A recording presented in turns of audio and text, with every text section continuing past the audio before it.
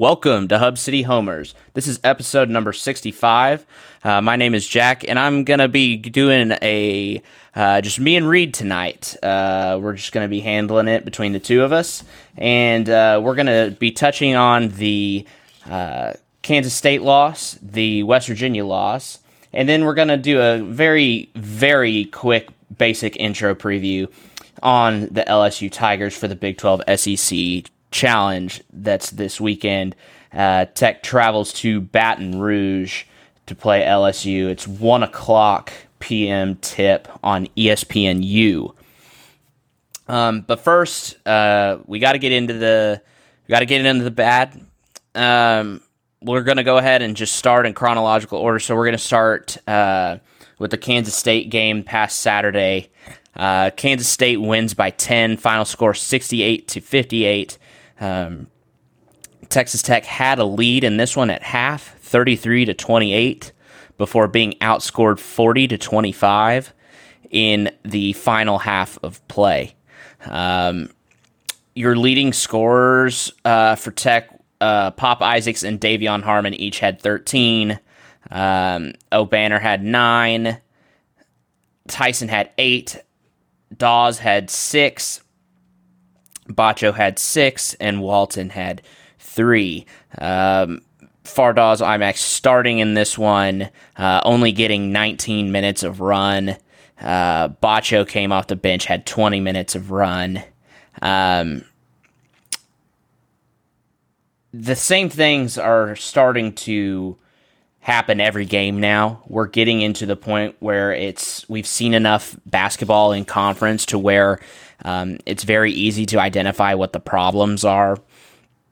Problems are, as usual, your 3-point defense and the fact that you're not being able to close games when being up. Tech led by as much as 8 in the second half. I believe that was with about 13 minutes left. Tech led by 8 in this one on the road. And all of a sudden, I believe they were outscored it was something ridiculous. It was something like 32-13 for the rest of the game, which is just absolutely absurd. And this one, Keontae Johnson had 15 for Kansas State, and Marquise Noel had 23. Both of them shooting 10 free throws each. Johnson had 11 rebounds. Noel had 8 rebounds and 5 assists, and also went 4 of 11 from deep. Reed, let's just jump into this. This one hurts, especially because this felt I don't know about you, I was watching it, 13 minutes left in this game, and I'm feeling like it's very possible this team has finally, I'm thinking in my head, this is finally 2 good halves of basketball. They limited Kansas State defensively in the first half to only score 28. But like I mentioned, this is just something that has continued to happen, and it's Texas Tech losing leads in the second half. Do you think it's something as simple as the halftime adjustments aren't being made, or is it something completely different that we're just not seeing at this point? To a certain extent, it almost seems like there's not any adjustments being made, or maybe to an extent there are being ones made, but they're not the right ones. Because, honestly, I think this game, I watched the majority of this one, and this felt like one of the better played games we've had in quite some time, at least for the first, 80% of it, until we kind of fell apart down the stretch. Like you said, it kind of seemed like we were starting to figure it out, and then the wheels just fell off like they have way too many times previously. It's kind of weird to see Adams' coach team do this, especially defensively. I will say this was one of our better defensively played games, I would say, at least in recent memory this year. But just kind of going back to what you said earlier with the 3-point line, I feel like even watching last night, every time I looked and West Virginia had the ball, they were taking a three with, somebody that was 6 feet plus away from them. And I don't know if that's just a lack of people just not wanting to play defense, or if we changed schematically because we got a different built team this year than we did the last 3 to 4 years, or what it is. But it just doesn't seem like they're producing the same on that side of the floor in years past. And I think that's where your true demise has been, because we've had offensive problems for a while. And, to an extent, we've been good enough most of the time to play through that because our defense has been so good. But this year, I don't know the metrics or anything on what we stand at defensively and statistics, but it does not seem like we're anywhere near the top and where we've been previously in the last few years at all. So I think that's been a huge problem, and obviously that's something Adams has to figure out as the defensive guy. But if we could just figure out a way to win one game, I think that would make a huge, kind of jump for this team. But the problem is at this stage, I think it's way too late to even try and salvage much of kind of a good year, to even be honest with you. I think even if you went on a tear down the stretch, it still wouldn't be classified as a good season. So it's tough to see, kind of just where we've been the last 5 years or so. But at the end of the day, you got to kind of look at the rest of the Big 12, in my opinion, and kind of see where everybody else's program is at. Because, there's only really 1 to 2 other schools, maybe like West Virginia and Oklahoma State, where I feel like they weren't really considered to be outstanding coming into the year. TCU had a huge nucleus coming back. Kansas is always good. Baylor is always good. And you can go down the list. Iowa State had a good nucleus coming back. So I think it was just – I don't think people really wanted to point it out this way, but I do think it was going to kind of be a down year more than people wanted to realize. But I didn't think it'd be this bad at the same time either. So just kind of going back to your point, though, with the adjustments, I don't know if it's just their players aren't receptive to what's getting coached to them, or if Adams just has a group that he just doesn't know how to coach to an extent. So it's going to be interesting to see what we can do at this stage. But I really don't know what to expect at this point anymore. I think we're at the point. I don't know if it really happens after this Kansas State game, but I think it definitely can be talked about after the West Virginia game. Kind of just wondering if this locker room is so beyond repair right now. We've all heard rumors coming out of this program. They started back right at the beginning of Big 12 play. And they're not good. Some of them are a little outlandish.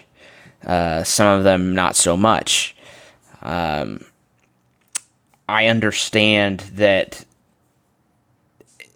Reed made a very good point in what he just said, that for years we've struggled offensively, and usually our defense is good enough that we cover it up, or at least it's a wash nonetheless, and then we make enough big-time plays in certain spots and we win games. You're looking at a team that has no clue what it's doing on defense or offense right now.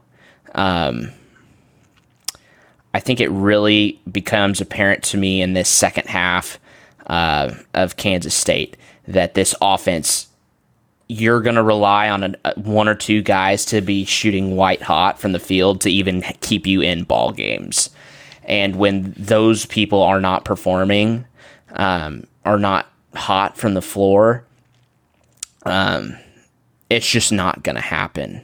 I want to talk to you, Reed, before I get into, kind of the bigger point of the program, and we'll touch on it after the West Virginia recap. But I have in front of me the box score from the Kansas State game, and it's something that I find very interesting.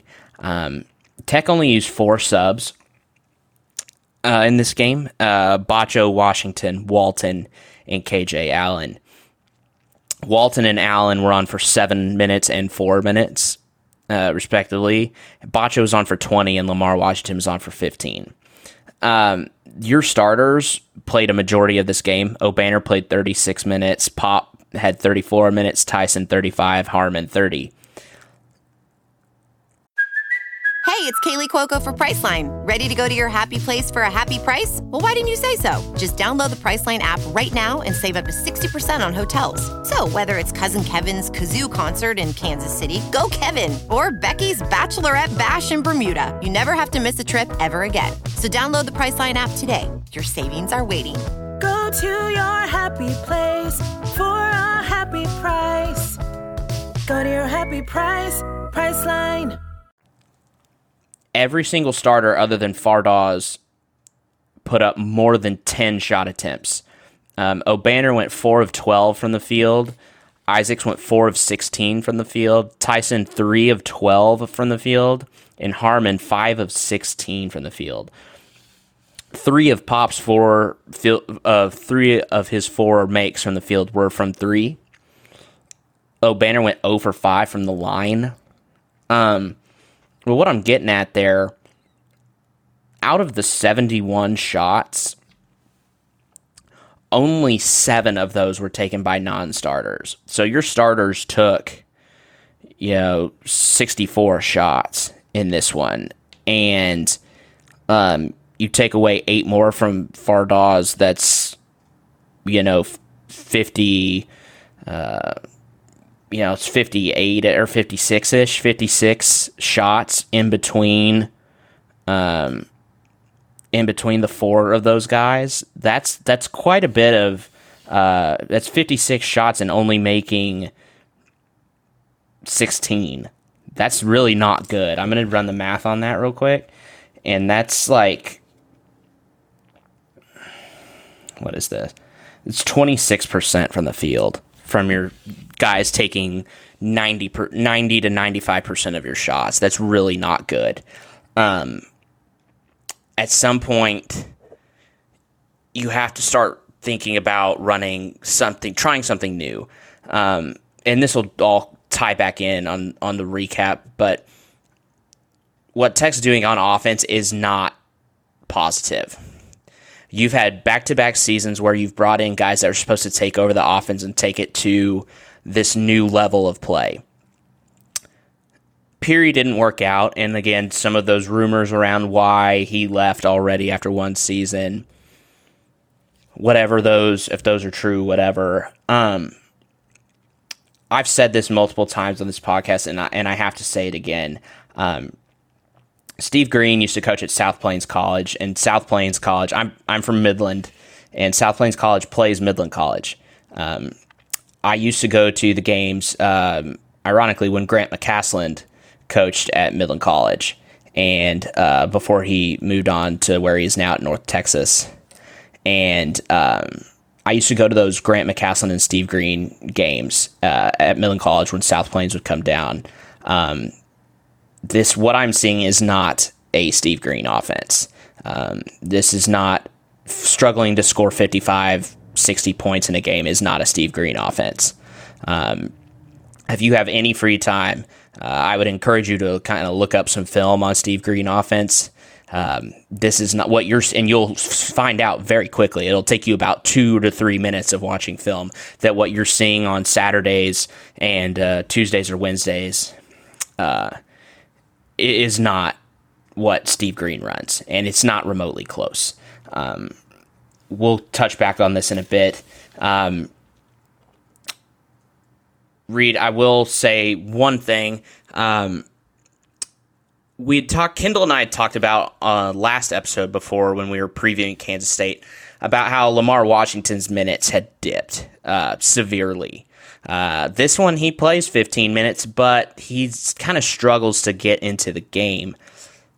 Do you think that Tech, even with Fardaws being back, at least for this one, he was, do you think Tech is still kind of struggling to find that sixth man off the bench, even though I guess you could really kind of say Bacho and Fardaws are kind of interchangeable there? But if we're still talking, quite frankly, who else can we get to step up? I mean, if you're getting a guy coming off the bench and he's playing 15 minutes, he goes over 1 from the field with a rebound and 2 assists.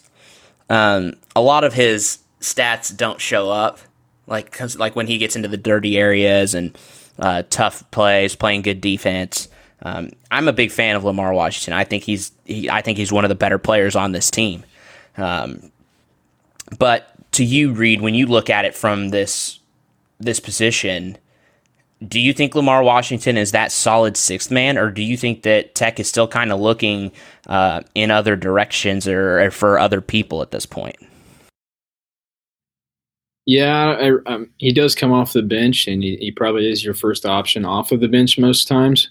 I don't know if I necessarily classify him as our sixth man, simply because I refer to as a sixth man as somebody who can come in and put up just as good of stats as your starters can. In most instances, I don't think Lamar necessarily gives you a lot of stats. I think he's a better player in terms of the eye test rather than he is in the stat sheet. By that, I mean I feel like he's a better and smarter player at the top of the key most of the time than Davion Harmon at times. Davion's got more ability to score and get up and down the court right now. But I do think Lamar's a good passer. He's good defensively. He's got quick hands, and I think he gives you a lot in terms of the defensive side of the ball. I think anybody would probably tell you he does lack offensively in terms of being able to score. Right now, obviously, he can improve upon that as time goes on. But I guess he probably is your sixth man. But at the same time, I don't really want to classify him as that either. But if you really look into it, he's really the only one that's played. I don't even want to say like considerable, because there's been times he's hardly played in games, but he's the only one that's played consistent minutes off the bench. But I think Kerwin Walton obviously has played a ton of college basketball. I mean, he was in the national title game last year with North Carolina against Kansas. So, and he averaged, I don't even remember what percentage from 3-point range last season in the ACC. So, he can give you something. He's shown flashes. He's played more recently, which is good to see. I know he does lack defensively to an extent, I think, but at some points you got to kind of pick your poison, and if you can get a sharpshooter in there and get some threes out of the gate, then at times I don't think that's really going to be an issue, especially in the boat we're in right now. I don't think it's going to hurt to play more guys and give these guys some more minutes. Same with Elijah Fisher. He's got a lot of raw potential.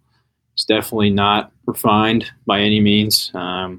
Based off of what I've seen, his motor's going 100, and sometimes it's good, and other times it's not so good. So I think Lamar kind of fits in that role just a little bit too, but at times he's a little bit more controlled with the ball in his hands. But yeah, there's really, I guess you could go Lamar, but again, there's just really not been one consistent guy. I mean, if you look at the years in the past, we've had the Naeem Stevensons, I can't remember who came off the bench last year. It kind of rotated around, whether it's Davion Harmon or TJ Shannon, whoever it was. We had options to score off the bench, and I think part of the problem is with our starting five is there's not even a guy in our starting five right now who I would say, man, if I need to get a bucket, I'm going to give the ball to this guy right now and let him go score. We just don't have that. And on starting five, we're coming off the bench. Like we just don't have it right now. And I think that's another issue that we've been having this year. Obviously, we've had a couple guys get hot at times. It's kind of rotated around a few of them, but again, there's not been one guy that's really been key for us to go and get points and count on every single night. So it's hard to really kind of look at the roster when it kind of changes game to game in terms of who's getting play time. Obviously, the starting five's playing a lot of minutes, but outside of that, it's really just a guessing game because it seems like it's different every time. Whether guys did good in the previous game or not, it's been kind of different every game. So I don't know if Adams is wanting to try and use bench guys for matchups, or if he's going off of how they looked in practice, or what kind of effort he sees them putting in, or what kind of factors he looks into. But I definitely think that's hurt us quite a bit, not having a good bench, to be honest with you, in terms of output on the stat sheet. Because Baccio started the majority of the year, but I think if Ardaz was healthy, that wouldn't have been the case. But Baccio is definitely not a scoring threat by any means, I would say, either. So it's really just kind of a revolving door in that 6-man role right now, I would say, if that answers your question. Yeah, absolutely. Yeah, you're missing guys. You touched on a great one, Naeem Stevenson. I think another one that comes to my mind is Brandon Francis on that national championship team. You're missing a guy like Brandon Francis that can come off the bench and can get buckets and play solid defense. I don't want to be the one to say it, but I'll go ahead and say it. This team lacks leadership quite a bit, and two guys that you would really love to have right now that you don't are Terrence Shannon Jr. and Kevin McCullough. Both were leaders, both stepped up on their respective ends of the floor. But obviously, all good things must come to an end at some point. We'll move on to the West Virginia game. Tech loses this one by 15 at home, 76-61. Again, you're in this game kind of at half, 33-28, 5 points down at half. Full disclosure, I did not watch this game. I just couldn't do it. I wanted to kind of see if I was the bad luck charm, and if I had to sit out and not watch games for them to win, that's fine. It's safe to say I'm not superstitious, but I am a little stitious. And I think in this one, obviously, you cover your bases here. Pop getting hurt is not a good thing. You did, however, play your subs quite a bit in this one. Robert Jennings had 14 minutes on the floor. Elijah Fisher had 15 minutes on the floor. Kerwin Walton had 14 minutes on the floor. However, again, you see guys' minutes like Lamar Washington dip back down to 5 minutes. Damarian Williams only had 5 minutes. KJ Allen had 8. But Tyson goes for 33 minutes. O'Banner played 30. Harmon played 30. Baccio had 28 minutes. And again, no disrespect to anyone, but our guys down low looked like rag dolls. And the stuff that I saw, our guys just got bullied down low. There is some things to be said about ebbs and flows of games. When there are 48 fouls called in a 40-minute game, it's really hard to get any flow going whatsoever for either team. O'Banner ended up with 20 points and 8 rebounds. Davion Harmon had 14 points. But you got to get scoring from everyone in this league, and when you have starters go for 6 points, 4 points, 2 points. I understand that Pop got hurt, so he wasn't going to really light up the score sheet or anything. But in this one, it seemed like it was there at one point, and then you kind of lost it again. I believe that's the third straight game that Tech has allowed more than 40 points in the second half. It could be more. I honestly, it could be more. But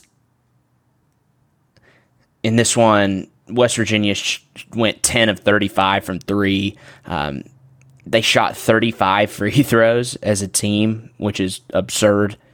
Tech defense, the stat sheet I think is kind of a little deceiving here, because from what I did watch, I watched bits and pieces today on a replay, and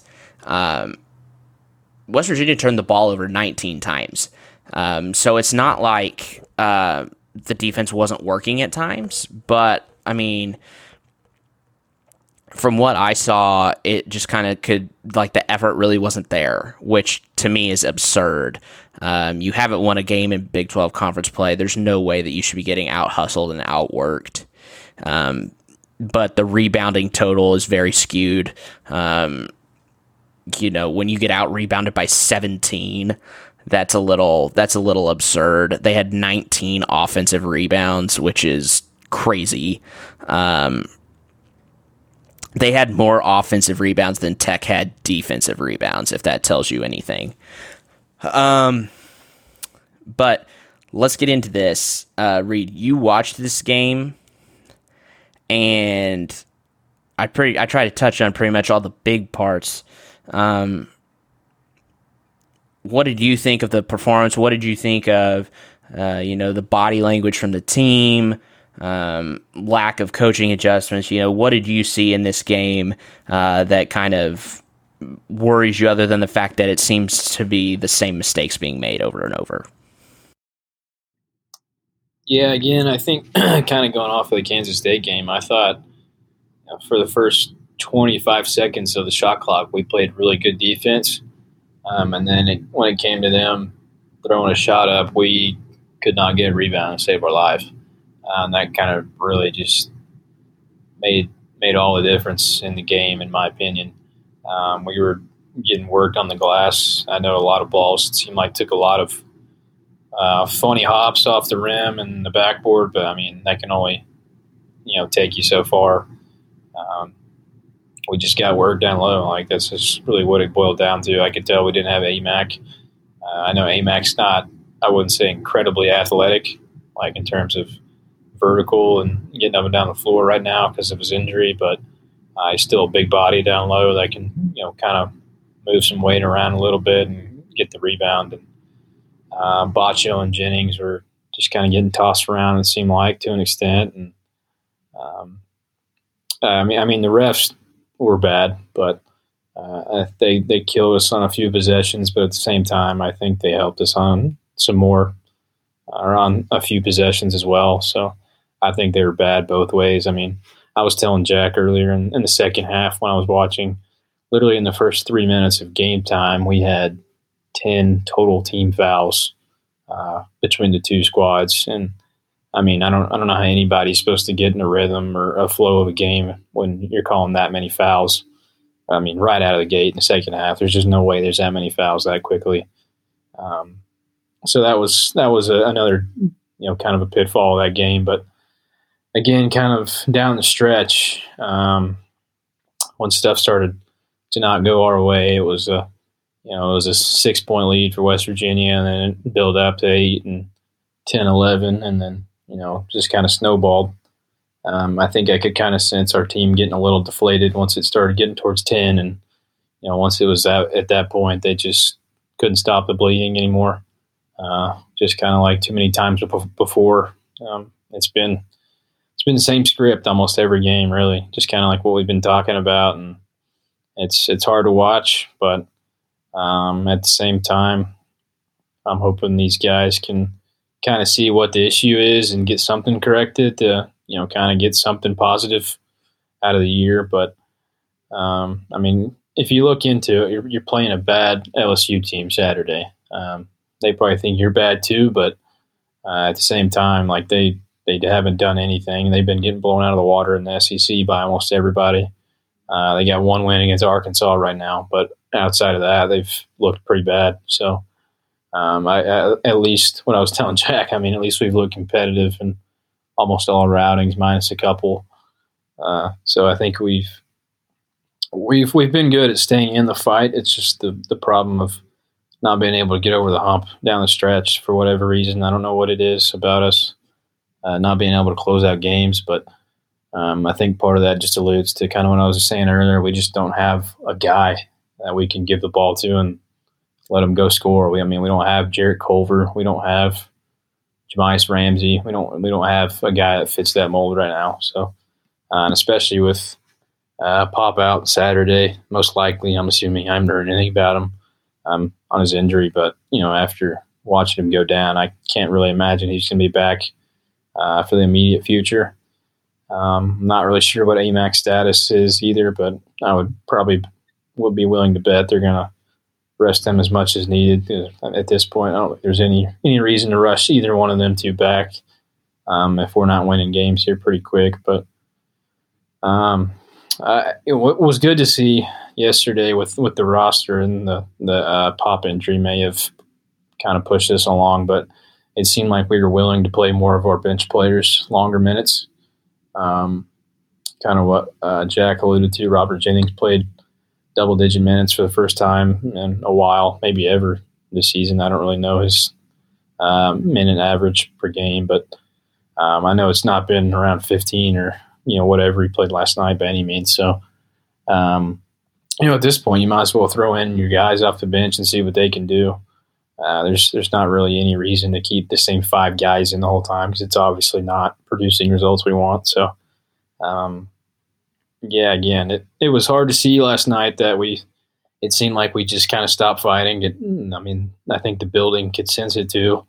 There was a smaller crowd there than normal last night, but it was still louder than, I would say, probably 75% of most arenas in the nation. So it's not like it was a terrible crowd by any means, but it was definitely loud enough, and we had the place rocking when the tip went off. And once that downward spiral kind of came, 3/4 of the way in that second half there, it really kind of took the air out of the building, I could tell, and it seemed like the teams sensed it and the fans did at the same time. So it wasn't pretty again, but at this point, what can you do? So I'm just hoping we're able to kind of salvage something out of this weekend maybe and get something turned the right way. Yeah, I agree. And not to look too far forward, but to be quite honest, we need to start having discussions about looking forward on this schedule and trying to identify a win. Including your game against LSU this weekend. 4 out of your next 6 games are against ranked opponents. You host Iowa State on Monday after the LSU game. Then you go down to Waco Saturday. Then the following Wednesday after that, you're at Oklahoma State. Then you're back at home for Kansas State and Texas right around Valentine's Day.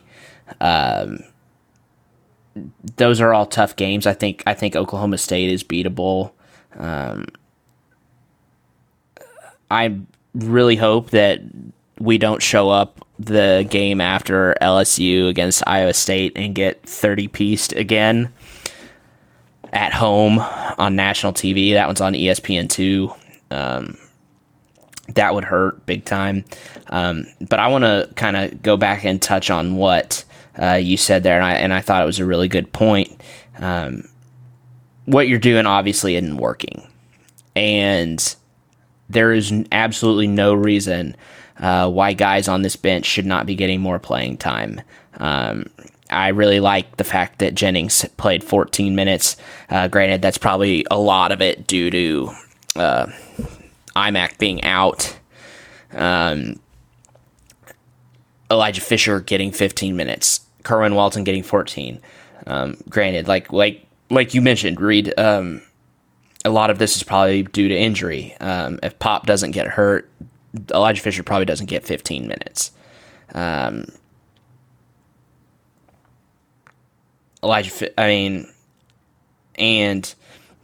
we're getting to the point too. There's some news out today, and this is the stuff that I hate about with what college basketball is becoming. Me personally, I hate it. but we have to look on kids' social media pages to see how they're feeling. Today, Elijah Fisher removed all of his ties to tech from his Instagram page, wiped it clean of all tech stuff. So you got to be thinking that he's probably not too happy with what's going on. It's to be expected. But like I said, you start giving these kids on the bench some run time, or you're going to be right back where you were before this season started, and it's with no roster, and you don't have Kevin O'Banner coming back next time. You probably have Jalen Tyson, maybe. Davion Harmon can come back if he wants to. He has one COVID year left. You have a couple of pretty good kids coming in. You have a transfer from Georgia coming in who's pretty highly touted. But I think it's about time that these kids start getting a lot of run time in the game, to honestly, if nothing else, to try and keep them on this roster. That's what we're starting to look at right now, at least in my mind, is roster retention. And who knows? We should probably be talking about coaching retention also. But we'll cross that bridge when we get to it. We'll do a quick look ahead now to LSU, and then we'll kind of end on how we're feeling about looking forward. LSU is, they're not very good. They're 12-8 on the year. They're 1-7 in conference play in the SEC, tied for last place with Mississippi State and Ole Miss. They won their opening game hosting Arkansas, number 9 Arkansas at home, by a score of 60-57. Since then, they have lost 7 straight games. They lost by 50 points to Alabama not too long ago. They lost, and like I said, Reed mentioned it. These guys have been getting blown out of the water as of late. They're a very one-dimensional team. KJ Williams is their guy. He's a forward, averages 17 points a game and about 7 rebounds a game. Shoots at 50% from the floor. He leads them in all major statistical categories other than assists.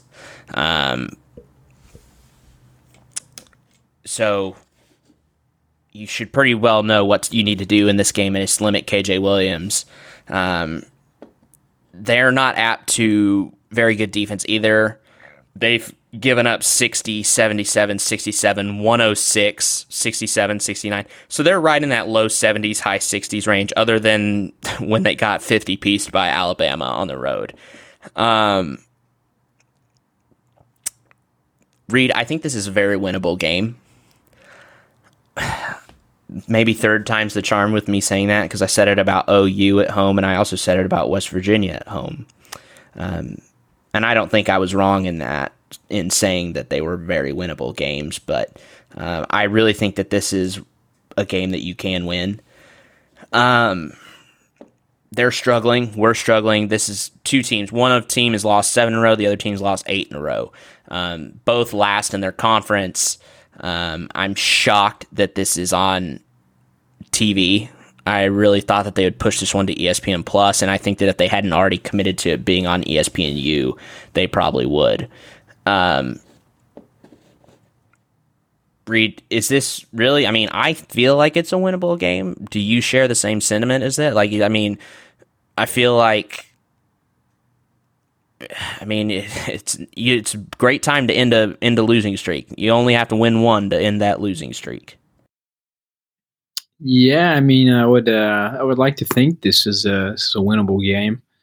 I would say normally having him at home would help, but obviously that hadn't really mattered this year with the way we've been losing games. It's been the same script home and away. So, I mean, if you look past this game, you kind of scratch your head and wonder when your next opportunity is to kind of have a game and say, I feel confident we can win that game in the Big 12. I mean, it's just what it is. It's the conference you're in. I mean, like you said, we're on a slide right now, and so is LSU. So something's got to give. Somebody's going to win the game, so might as well be us at this point. And you got, I mean, if you really look into it, they got one guy that kind of carries them. And like I mentioned earlier, obviously you're probably going to be without Pop, possibly without Fardaws. I'm not really sure what's going on there again, but somebody's going to have to kind of step up to the plate and do something. I was talking to Jack earlier, and I mentioned that Kevin O'Banner kind of stepped up last night and kind of scored at the level I would kind of consider him kind of what I would have thought he would be doing every night for us this year. But it's going to take a team effort, and again, hopefully they rotate the roster around like they did last night and let some other guys play. And I mean, at this point, you just kind of see what happens and look into retaining some roster, like Jack was referring to, because at this point, I think you're playing for the future. You're not playing for a whole lot in the present anymore, other than seeing what you're gonna have to build upon for the next few seasons. So I would just look to, play with your pants on fire, I guess, to put it politely. I guess there's really nothing to lose at any point. And obviously, if you go in there and lose, that doesn't look very good. But you've already lost 8 in a row, so just go in there and act like you're going to win and see what happens. Having played, sports growing up, and I'm a real firm believer that it only takes one. It only takes one win to get off the schneid, and I think that that's true for any team in any sport. You find yourself on hard times, it just takes one win, and then after that, who knows? I'm not saying, obviously, in saying that beating LSU means we're going to go on a tear and win out and finish conference, 10-8 and, contend for a bubble bid. I don't think that happens. You still have to play at Kansas. You still have to play at Baylor. Granted, you get some teams at home that you like. You get Oklahoma State at home. You get TCU at home. You get Texas, Kansas State, Iowa State at home. There are only 1, 2, 3, 4, 5 home games left. And I guess we have 11 games left. So we're right. We're coming down the stretch here. And like I said, I'm going to kind of look. We're going to look ahead a little bit here. It's really interesting because I have this pulled up on ESPN, and for those of you, obviously, you're not seeing what I'm seeing on my screen, but if you've ever looked on ESPN, like on a laptop, it shows how low the tickets are. Like if you're gonna buy the tickets through Ticketmaster or whatever, and you can go to the game against Iowa State on Monday at 8 p.m. For $3 if you would like to go. It's funny how fast and how far you can fall in this sport, and I think we're seeing that very very well firsthand. But as I mentioned, I truly think that once a year there's a game that pretty much every single Big 12 team wins that they really have no business winning, and there are plenty of opportunities coming up for this team. I want to ask you kind of on another note, Reed, just kind of speaking in general about the team. This team, like I said, to be quite blunt, this team isn't very good. I think you hit the nail on the head perfectly when you said that they just don't have the guy. They don't have a guy. They don't. I think that they don't have a guy on offense. They don't have a guy on defense. They don't have three players that really want to play defense. And I think that whatever's going on in this program is it's very interesting because it's happened so fast. Just a downfall, and it's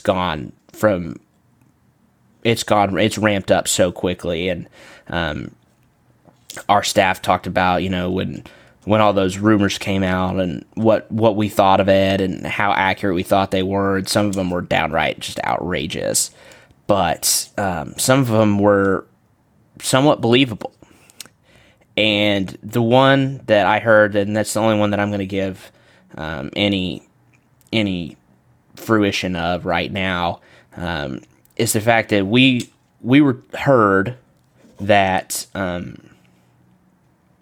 that Luke Adams was running the offense and it wasn't Steve Green. We heard that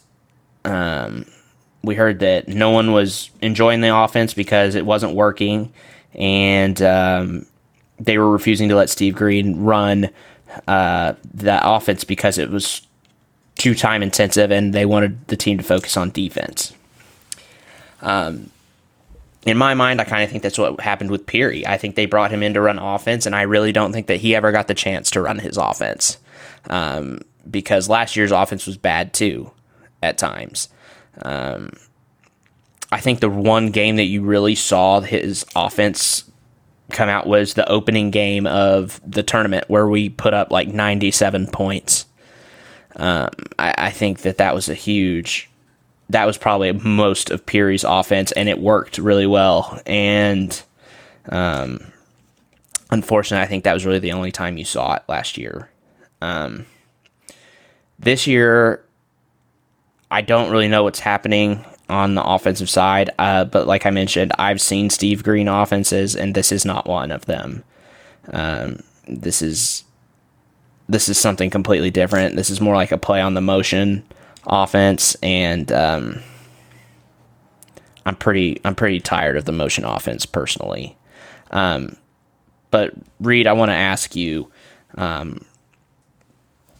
if you could change one thing about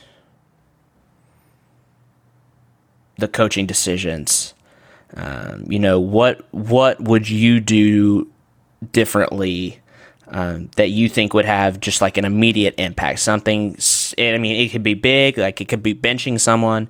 It could just be letting Steve Green run the offense. Something as simple as that. What do you think can really get this team over the hump? There's probably a lot of different routes you could look at, and I don't think one is necessarily better or worse than another, but kind of bouncing off of the roster shifting we did last night, I think we look into starting a different five, maybe, just to shake things up, get 5 fresh new faces out there, let them run for a little bit, see what happens.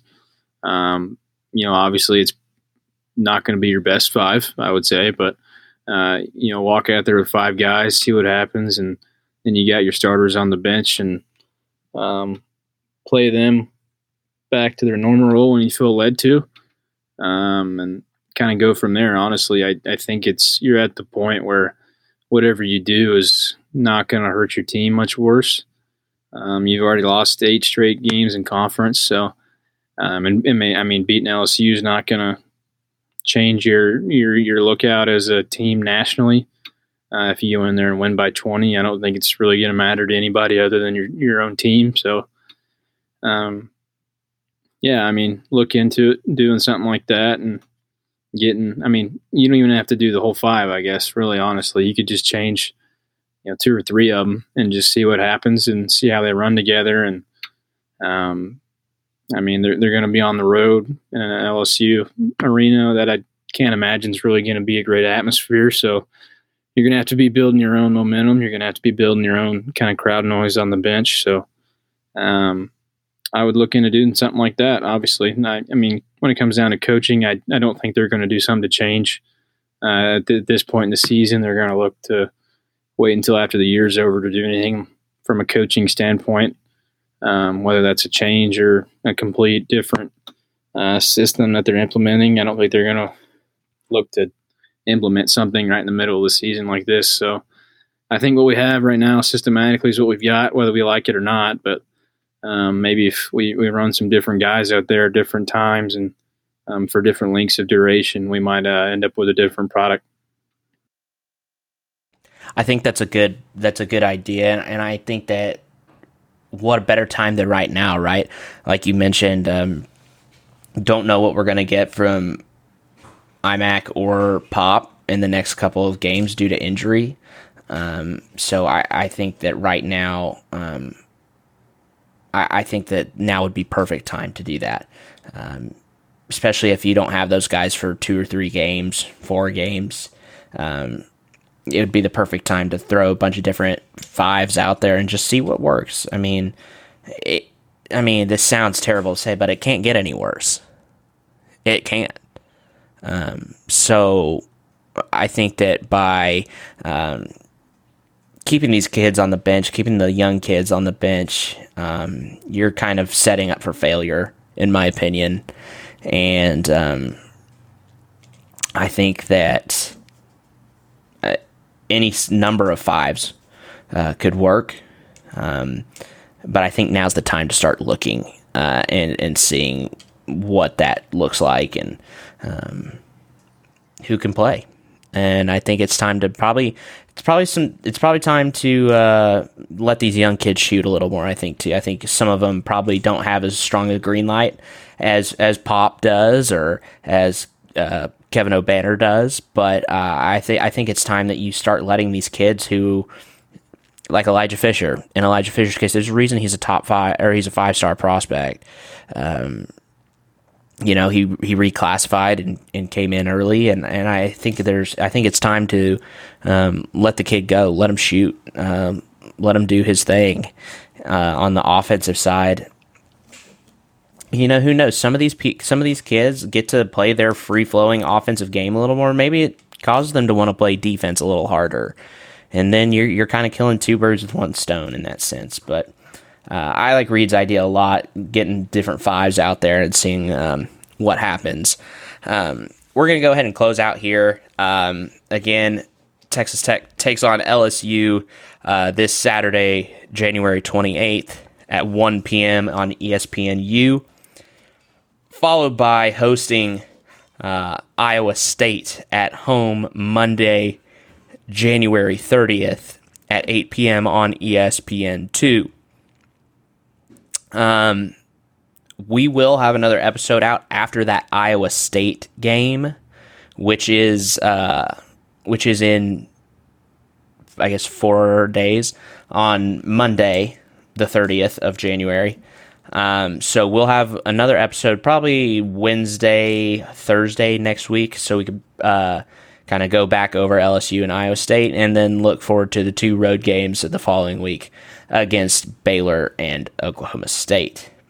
Again, it's been Reed and Jack tonight with you. We want to thank everyone for listening and tuning in again. We'll catch you next time. Hopefully we're going to be recapping a Tech win. Granted, maybe not in conference, but a win is a win, gets us off the schneid. Thanks for listening. Wreck 'em.